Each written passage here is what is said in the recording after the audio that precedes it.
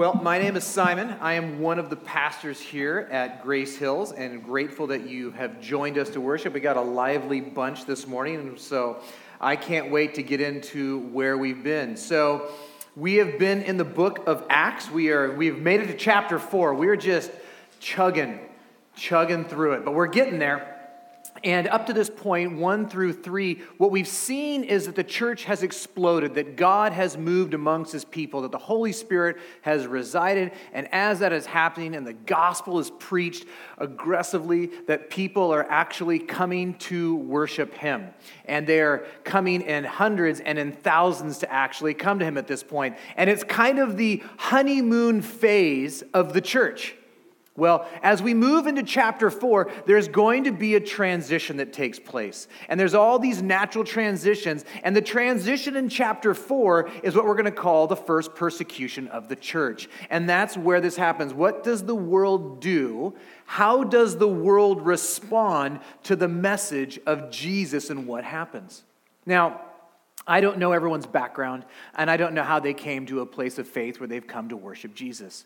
But I have talked to a lot of people, and as I've talked with people and counseled with people, I've heard from time to time people say, when I came to Christ, someone told me, if I just come to Jesus, everything will be better. If I just come to Jesus, all your problems will go away, the clouds will part, a rainbow will come down, and butterflies will flutter around your head, and everything will be great.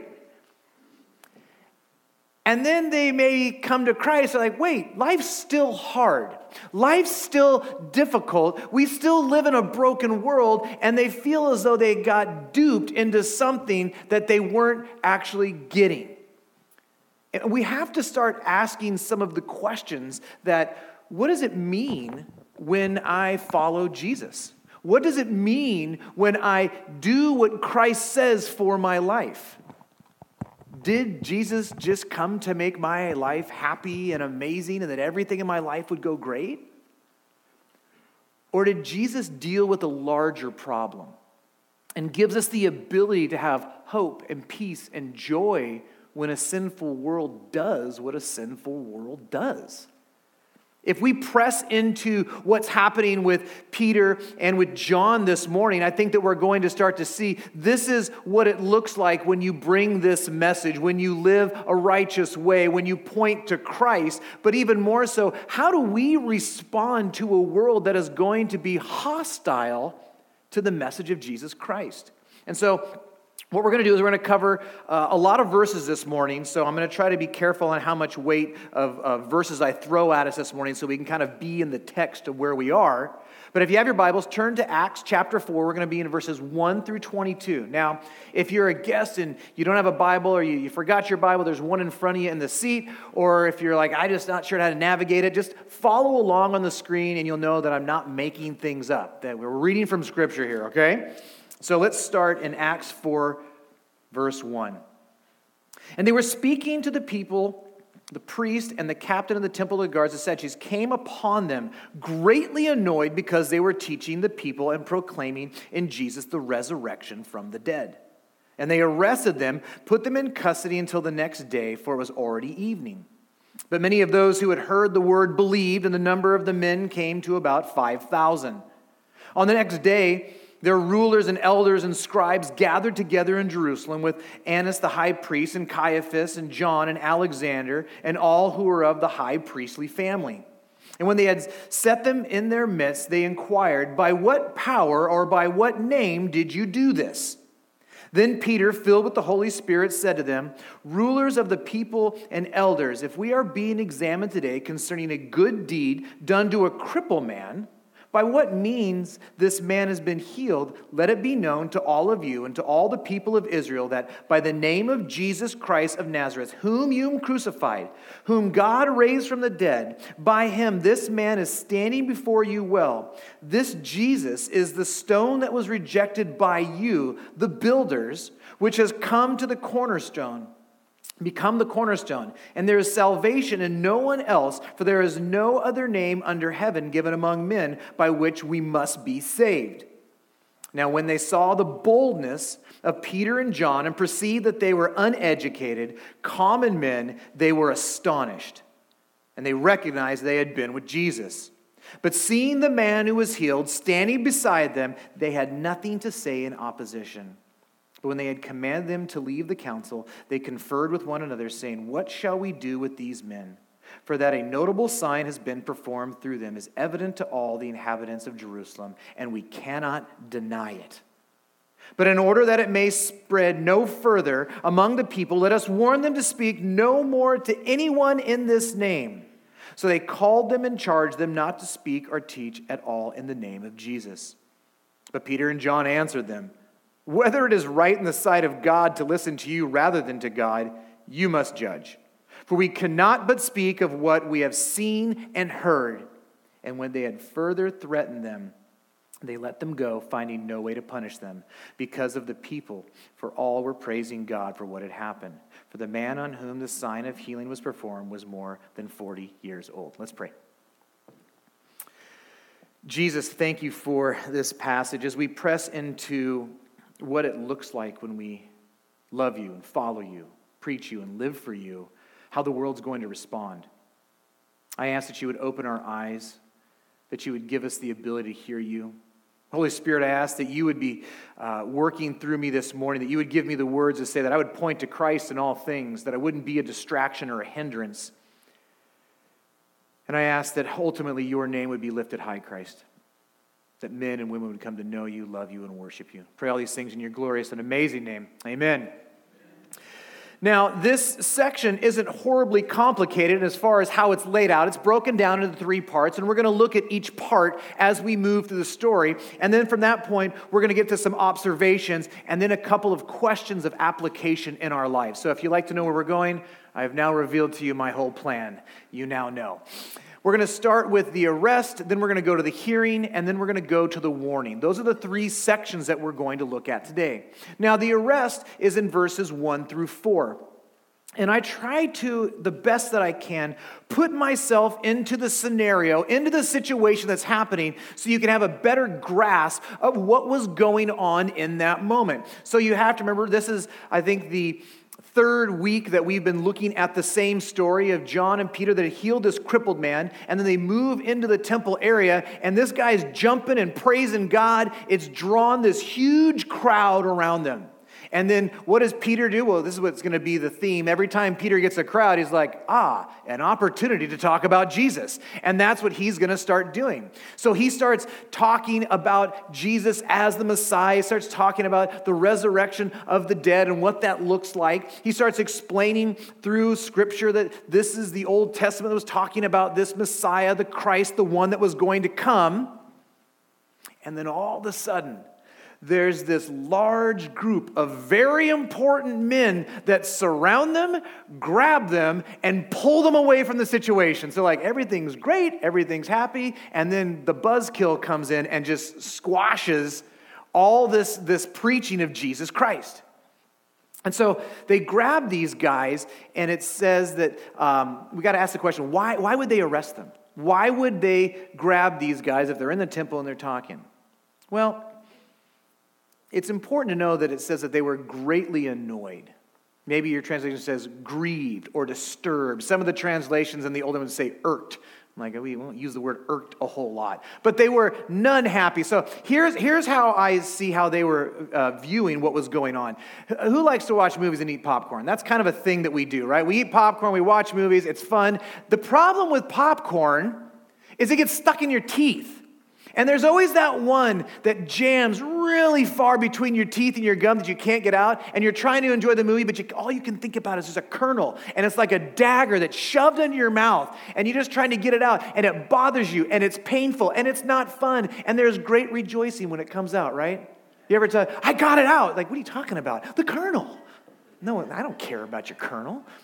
But I do. It's greatly annoying. I'm distressed over it. The message of Jesus and Peter and John were the popcorn kernel in the religious people's gums. That's what it was like. That's where they were at. And they were so frustrated. And some would say, well, why? Well, is it because they were teaching? A little bit. It had a little bit to do that they were teaching. But that really wasn't the main reason. It's what they were teaching. See, it's the message that's really important to where we are today, that they are teaching about Jesus and the resurrection from the dead. Now, we need to understand a few things. Now, one of the names we see really quickly is the Sadducees. And the Sadducees had a lot of different beliefs. They were more of a liberal side of the Jewish faith. And so there was two things specifically that they didn't hold to that were being preached during that time. One is they didn't believe in a resurrection. There wasn't a physical resurrection. And they were teaching that Jesus was resurrected and that those that have placed their hope in him would someday be resurrected as well. So they're like, strike one, that's not working for us. We don't believe that. The other problem was their view on the Messiah. A lot of them didn't even believe that the Messiah was a one individual person. But what they believed, a lot of them believed that the nation of Israel was the Messiah in the nation that was going to be the people that would save them. And they even really believed that it started in the Maccabean periods where they really thought that started. But regardless, that doesn't really matter. All they were not looking for is they weren't looking for a Messiah. So now Peter and John are saying, this guy's the Messiah, and there's resurrection of the dead, and those that have placed their hope in him will be resurrected at some point too. That's problematic. That is really against all of their teaching, all of their preaching, and it challenged them in a couple of ways. It challenged their authority. It challenged them as spiritual leaders. And this is what I think is what's really happening here. These men had placed their worth and their value on how the world viewed them as spiritual leaders, that they were important, and that their position was something of value to them. And what happened in this moment, that was being threatened. And as that got threatened, they were having a bigger and bigger problem. If these guys are teaching this message, if they're threatening our authority, if they're threatening our ability to be the spiritual leaders of this area, we won't be important. We won't have value. And don't we do that with ourselves all the time, that we try to put our value and our worth in something other than God? Money, power, relationships, family. We just keep naming things off, right?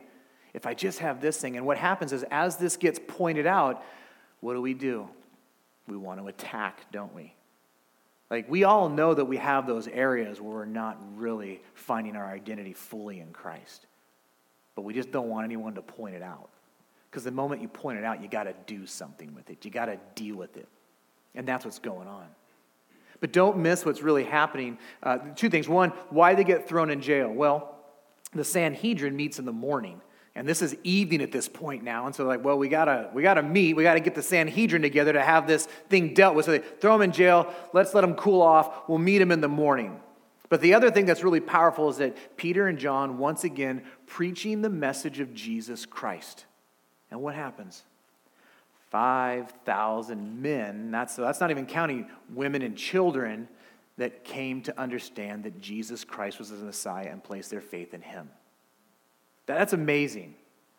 And what do we see? It's just more salt. It's just more salt on the wound for the Pharisees and the Sadducees and all the religious leaders. It's not like 10 people are getting together. This thing is growing quick, and we're somewhere around that 10,000 mark of people. So it's spreading fast and aggressively, and they know that they got to do something about it, but they don't know what to do. So that moves us to the next section, which is the hearing, which is in verses 5 through 12. Now, it can be hard to understand for what it was like for these men to be in this trial, but I'll give it a shot. I'll do the best that I can. Now, there were a lot of people at this trial. We already know that when the Sanhedrin meets, there's going to be 72 that are going to be in that room. They're going to be sitting in this big semicircle that's going to be there. But then you've got all these other people there as well that we named off. So there's going to be somewhere around 100 plus people in this room, in this meeting. And if you look and you slow down, there's 11 different groups or people that are represented. All of them were powerful. All of them were important. All of them had influence and had connections. It's also worth noting that these groups of people, they disagreed on a lot of stuff. Like fundamentally, they disagreed on theology and on doctrine and different teachings. And listen, they weren't buddies. They weren't like, yeah, let's go hang out because we totally disagree on these main fundamental theological issues. They didn't hang out all the time. But yet what we see is as this message is being preached, all these different people that don't disagree and don't hang out a ton are all now gathered, focused on one thing. I love that the message of Jesus was able to bring together people who disagreed. Like, that's crazy.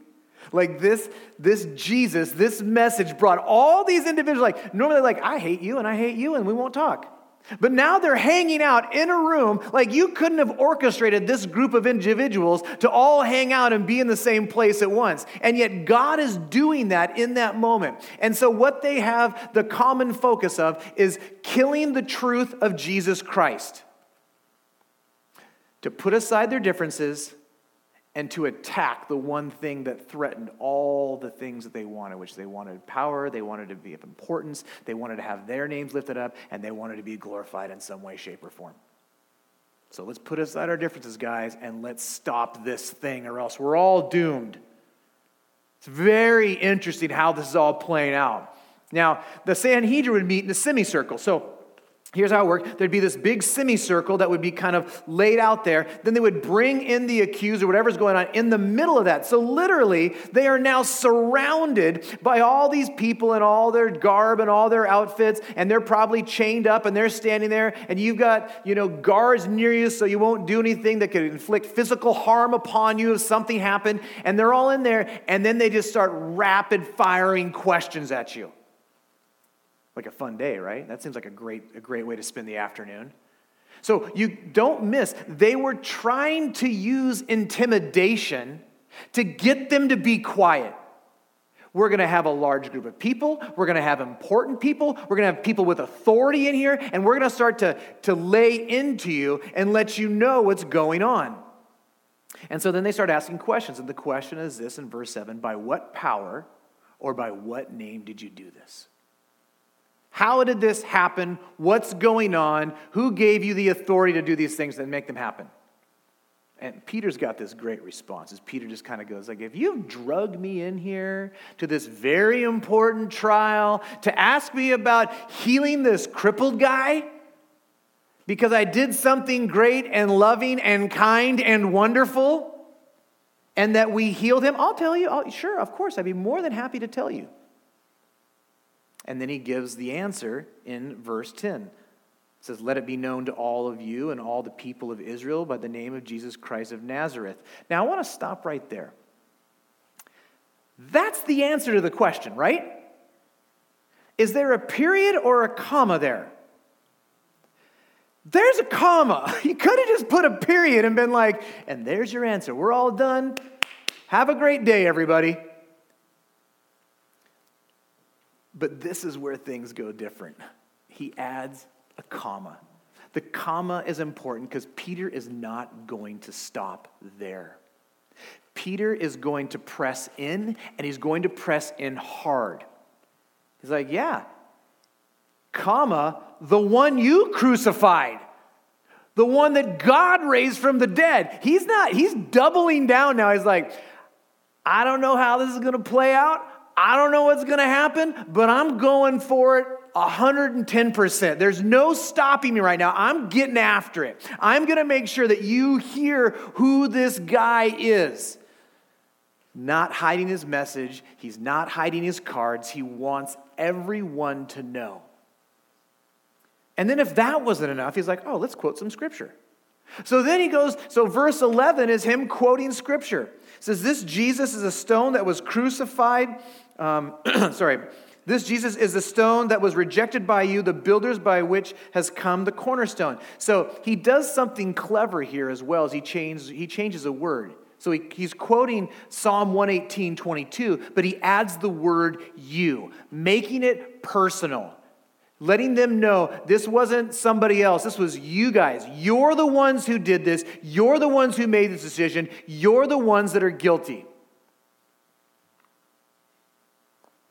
It says God made him the cornerstone. Maybe your translation says the capstone.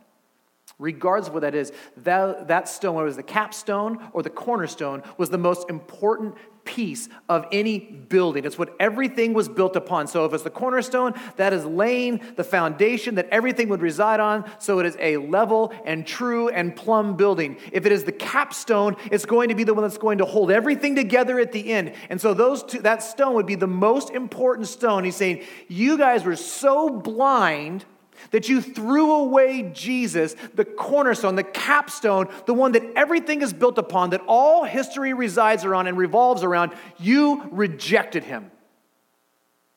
But God has made him the most important.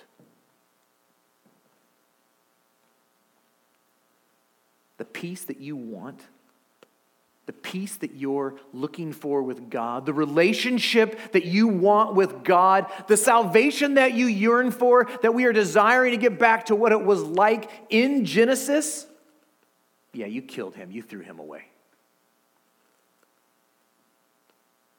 And then we get to the hero verse of the morning. Like, this is the one. Verse 12 is the verse. When Peter is saying this, he says, and there is salvation in no one else, for there is no other name under heaven given among men by which we must be saved. The only way for salvation, the only way for this relationship, the only hope that we have, the only joy that we can have is through Jesus Christ, and no one else can save you. Nothing else can save you. No work, no deed, no following the law. None of it will be able to save you. Only Jesus is the one that will save you. Now, as you're reading this, you're like, this feels like an accusation. And to a certain degree, it kind of is. But that's not all that it is. It's an invitation. You see, as Peter's talking with these men, these individuals, he lays out the problem. He says, here's your fault. Here's your issue. Here's what happened. Here's how you are blind. Here's how you are guilty. But then he offers the solution at the end, doesn't he? He offers them the truth.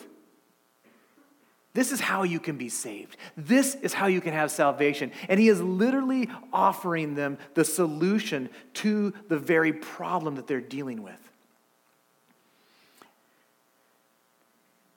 The next section is the warning. This is how they respond to it. And this is 13 through 22. And I want to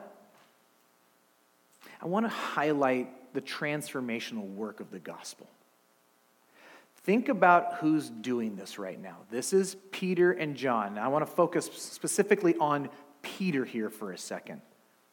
Just a few months ago, there was another trial that was very similar to this one. It was just done at night. And Jesus was in chains standing before them, and they were questioning him.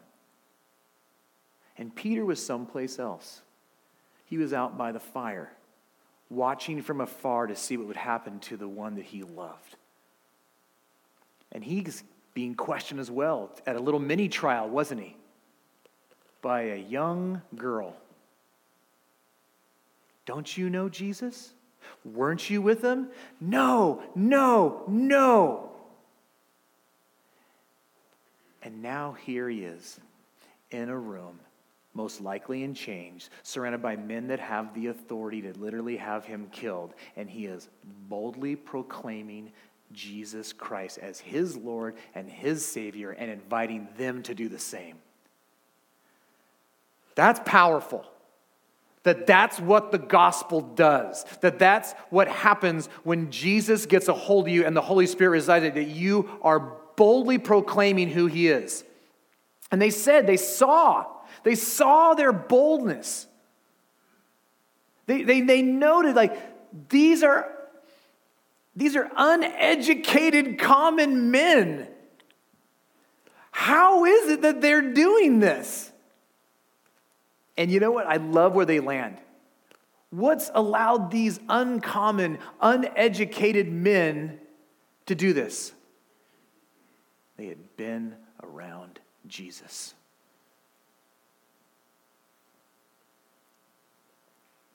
Being in close proximity to Jesus had shown them everything that they needed to know. Being with the creator of the universe had given them what they needed to move forward with the message of the gospel. They spoke like Jesus now. They challenged the authorities like Jesus did. And these guys that were like, oh, this Jesus was such a problem, but we got him killed and took care of it. Now it's not going to be an issue. Suddenly now they're realizing that the problem is not going away that they thought that they solved, that it has actually gotten compounding worse. It's like Hydra, cut one head off, two more grow back. That's what's happening. It's like no matter what we do, this message is moving forward. We're seeing that it's rapidly growing. We're seeing that men and women are being saved, that they're following them, and now they're in this 10,000 plus, maybe more amount of people that are worshiping the Lord. They don't know what to do. So what do? They say, well, send him away, send him away. We gotta talk amongst ourselves. We gotta figure this problem out. And they go, what do we do? Like, the guy is standing right next to him that they healed. You're like, why does it end with more than, and this guy was more than 40 years old. That's a weird way to end that section. Because you could not set this up. This dude had been there his whole life begging. They're like, we all know him. That's Bill, that's Bob, that's Joe, whatever his name was. That's the guy. We've all given the guy money. We all have seen his friends. They probably know where the dude lives. They're like, we can't deny it. They couldn't deny it, but they were unwilling to acknowledge it. That's a hard spot to be, isn't it? Like the facts are right in your face. Like, no. Really? All the facts are right there. People are praising God, worshiping the Lord, and all they can do is tell them to not talk about it. It's so funny that they won't even actually say what it is. In that name, in it. Well, what's he talking about? He's talking about the gospel. That Jesus is Messiah, that Jesus takes dead people and makes them alive. That he saves people and offers salvation and peace to anyone that would call upon his name. This intimidation tactic was not working. They clearly weren't doing well with it. Throwing them in jail didn't work.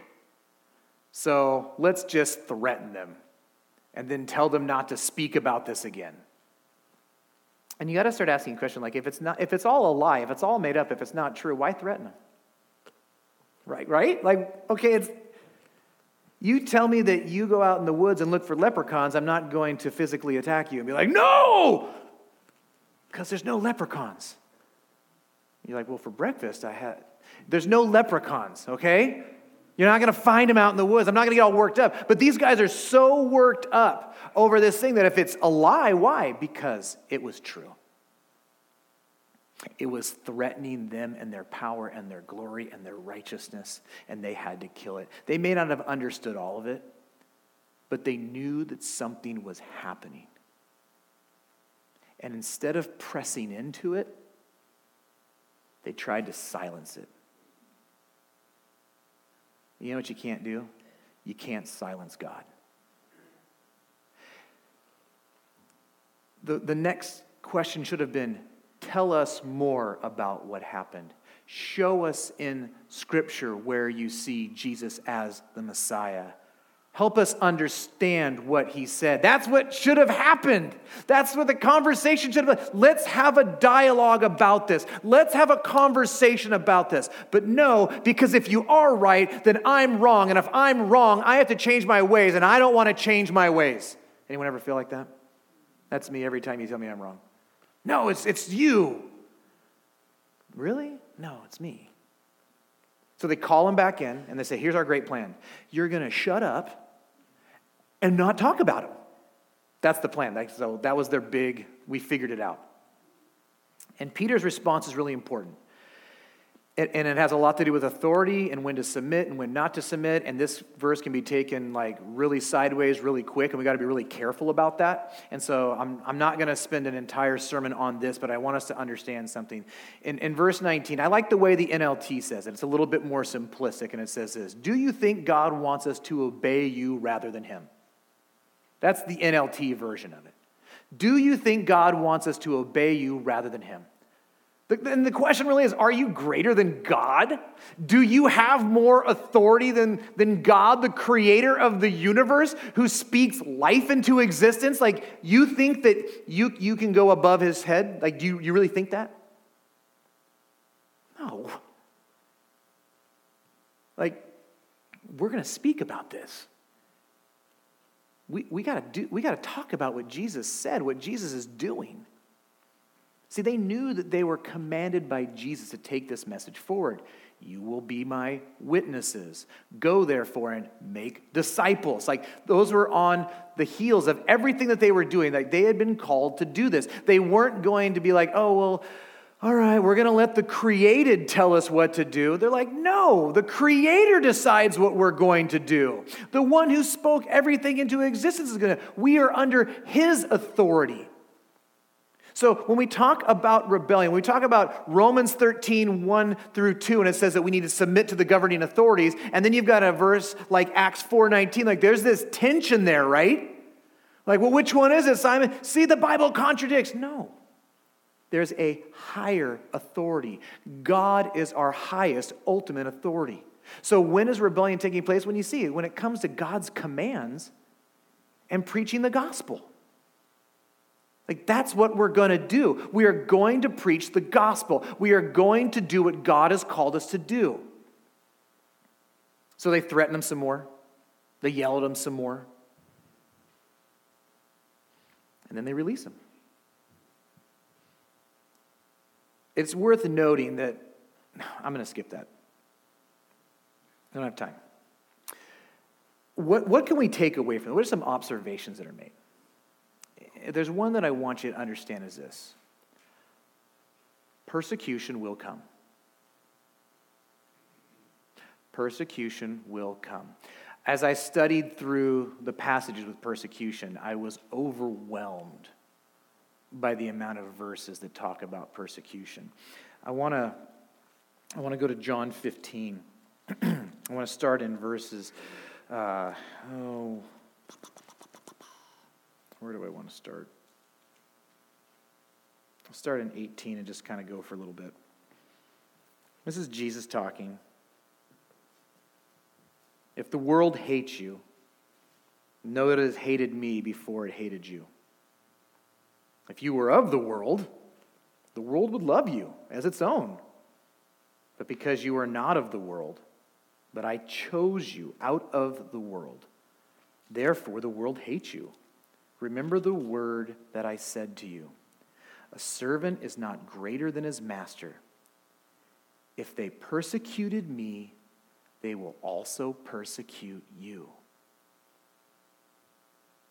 Why would we think that the persecution that Jesus took on, that he dealt with, that he had in his life, that for some reason we wouldn't? If we're preaching the message that he preached to us and we're preaching that to others, do you not think that that is going to cause problems? Like, we've seen what it produces. We see how it plays out. I have a bunch of verses I'm going to put up there, and I'm going to throw them up there. They're on our app.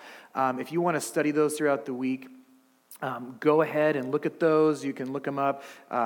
Just Matthew 5:11, Matthew 10:22, 2 Corinthians 4:9, Matthew 5:12, 2 Timothy 3:12, Matthew 24:9, Mark 10:30, 1 Corinthians 4:12, Romans 8:25. It just goes on. And I just grabbed a couple.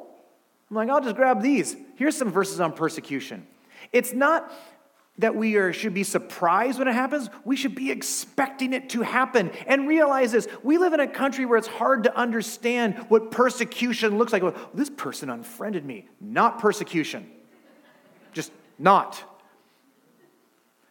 We're talking about a hostile attack towards people that are preaching the gospel, like a physical hostile attack. And you're like, well, we live in America, and that would never happen here.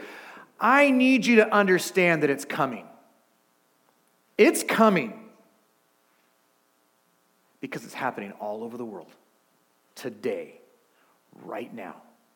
If you preach Jesus as the Christ, you will be killed and drug out into the street. It's coming. what will you do when it comes? The other thing is that God gives us the courage to walk into it. I think about wow, what was Peter thinking when he was given this message? What was Peter thinking when he's standing in all in front of these guys like, oh man?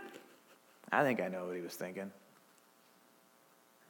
I think he was thinking Matthew 10, 16 through 19. Behold, I am sending you out as sheep in the midst of wolves. So be wise as serpents and innocent as doves. Beware of men, for they will deliver you over to the courts. Oh, that sounds familiar. And flog you in their synagogues. And you'll be dragged before governors and kings for my sake, to bear witness before them and the Gentiles.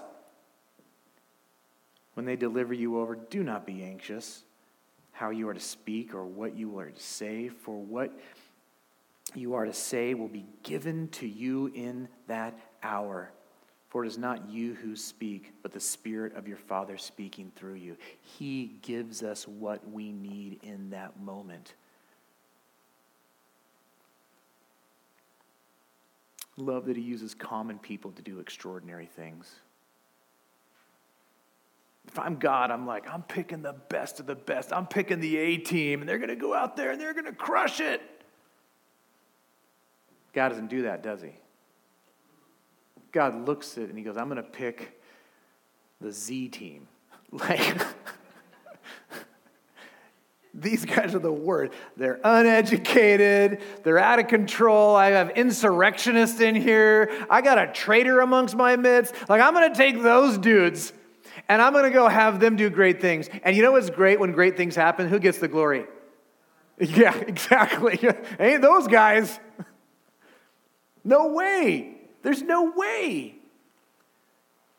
But he loves us enough to include us in what he's doing. And I just, when I look in the mirror, I just see a regular old guy. I see Simon. I don't see a super intelligent power player. I just go, I'm just a normal guy. I feel like a normal guy. But yet God has chosen to use me to take his word forward. So any praise I get, I just back up to God. To God. Not to me. That's him working through me. That's him doing something greater than I could ever do.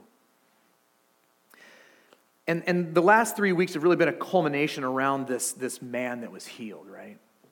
We talked a little bit about it, so I'm not going to belabor it too much, but it really is, it's a picture of the spiritual brokenness that we all possess without Christ. That we are all broken, that we are all removed, that we are all unable, the idea of walking, that we are unable to live a life that brings God any glory at all in our own. But through the power and the name of Jesus, we can be healed. And that's what's going on with this picture. It's this physical picture of our spiritual problem. And he's saying, I will make you new. You will leap and you will be strong. And you will praise me and you will be full of joy. The other observation is only one way for salvation. That's through Jesus Christ. John 14:6, I am the way and the truth and life. No one comes to the Father except through me. Jesus said it. It's not like it's a new, whoa, I've never heard that. No, Jesus said it while he was here on earth. And now that's what Peter is saying. This is the message. It's offensive. Because what you're saying is, oh, you have your faith, and all roads lead to Rome. We're all going to be with the great Maker in the sky. No. There is one way to God, and that is through Jesus. You think that that's offensive? Hey, you're wrong. Hey, you don't believe the right thing. Hey, this is a problem that your life has developed a lot of sin, and that sin has to be punished by the wrath of God. There's a consequence for living in rebellion against God. Oh, and you can't do it on your own, so you have to rely on somebody else. So now you have to take a big humility pill. Offensive? Yeah, that's offensive. People don't want to hear that. But it says that's the only way for salvation, and we have that truth. It would be, you're like, that's unloving, Simon. It would be unloving to allow people to go to hell thinking that they're going to heaven. That's unloving.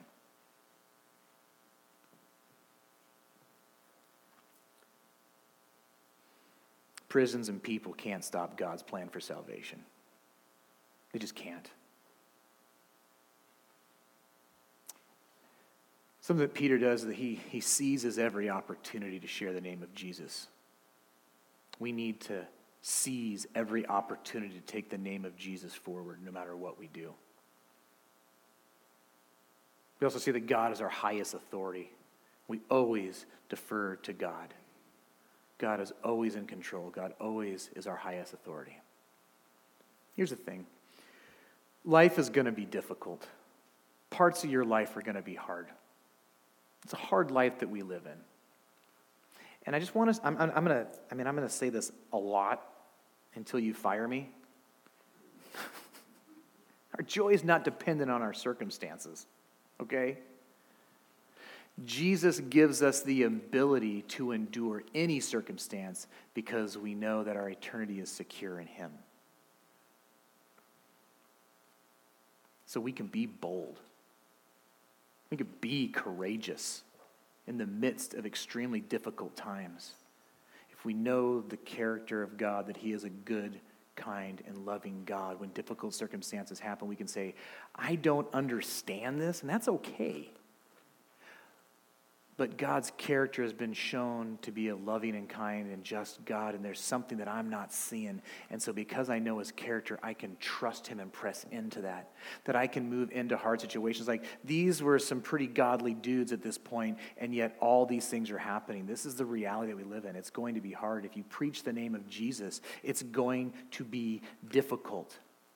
How will you live when the world pushes against you because you worship Christ? What are you going to do?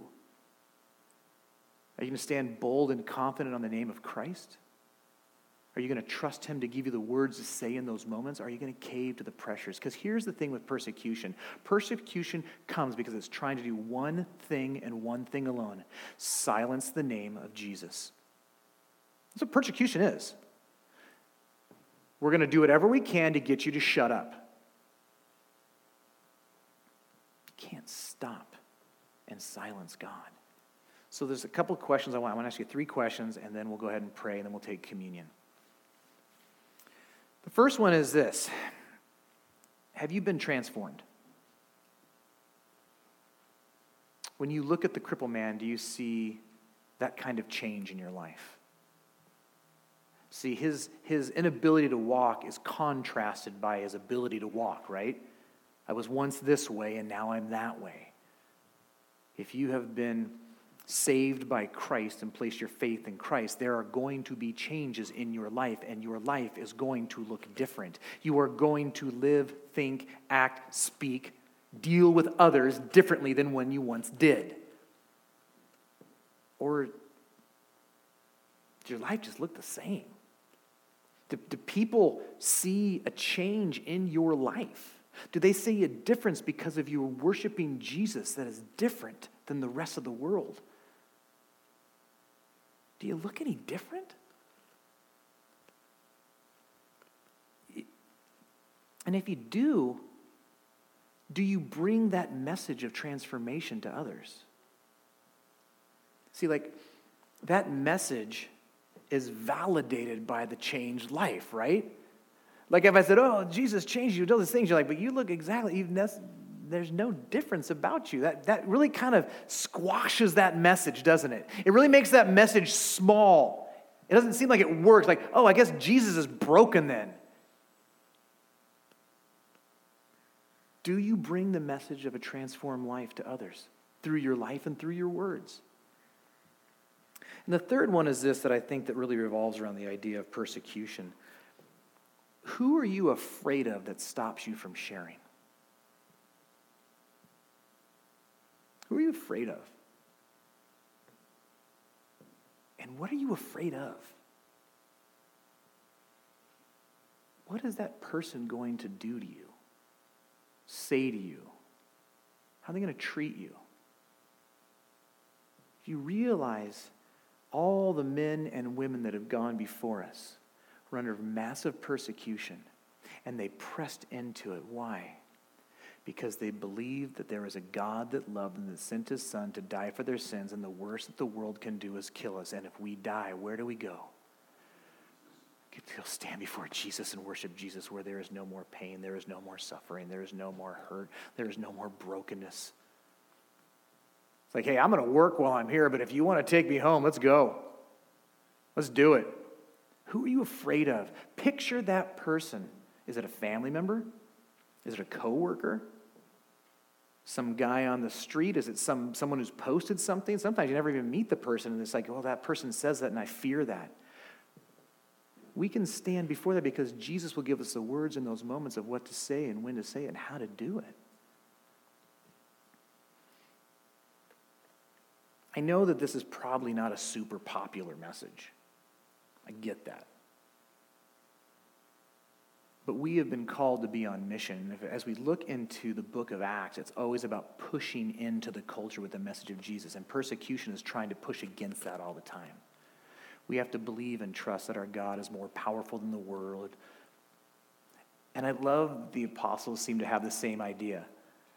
Oh, you could kill me? Let me tell you about Jesus. Like their attack plan was, I'll convert you, and then hopefully you won't kill me. That seems like the attack plan all the time. And sometimes it happens and sometimes it doesn't. But that's what they do, like any opportunity. And so I want us to be a church that moves forward in that way. Bold and courageous. We're going to talk a lot about that next week. But what I want to do is I want to pray, and then I want to move into a time of communion.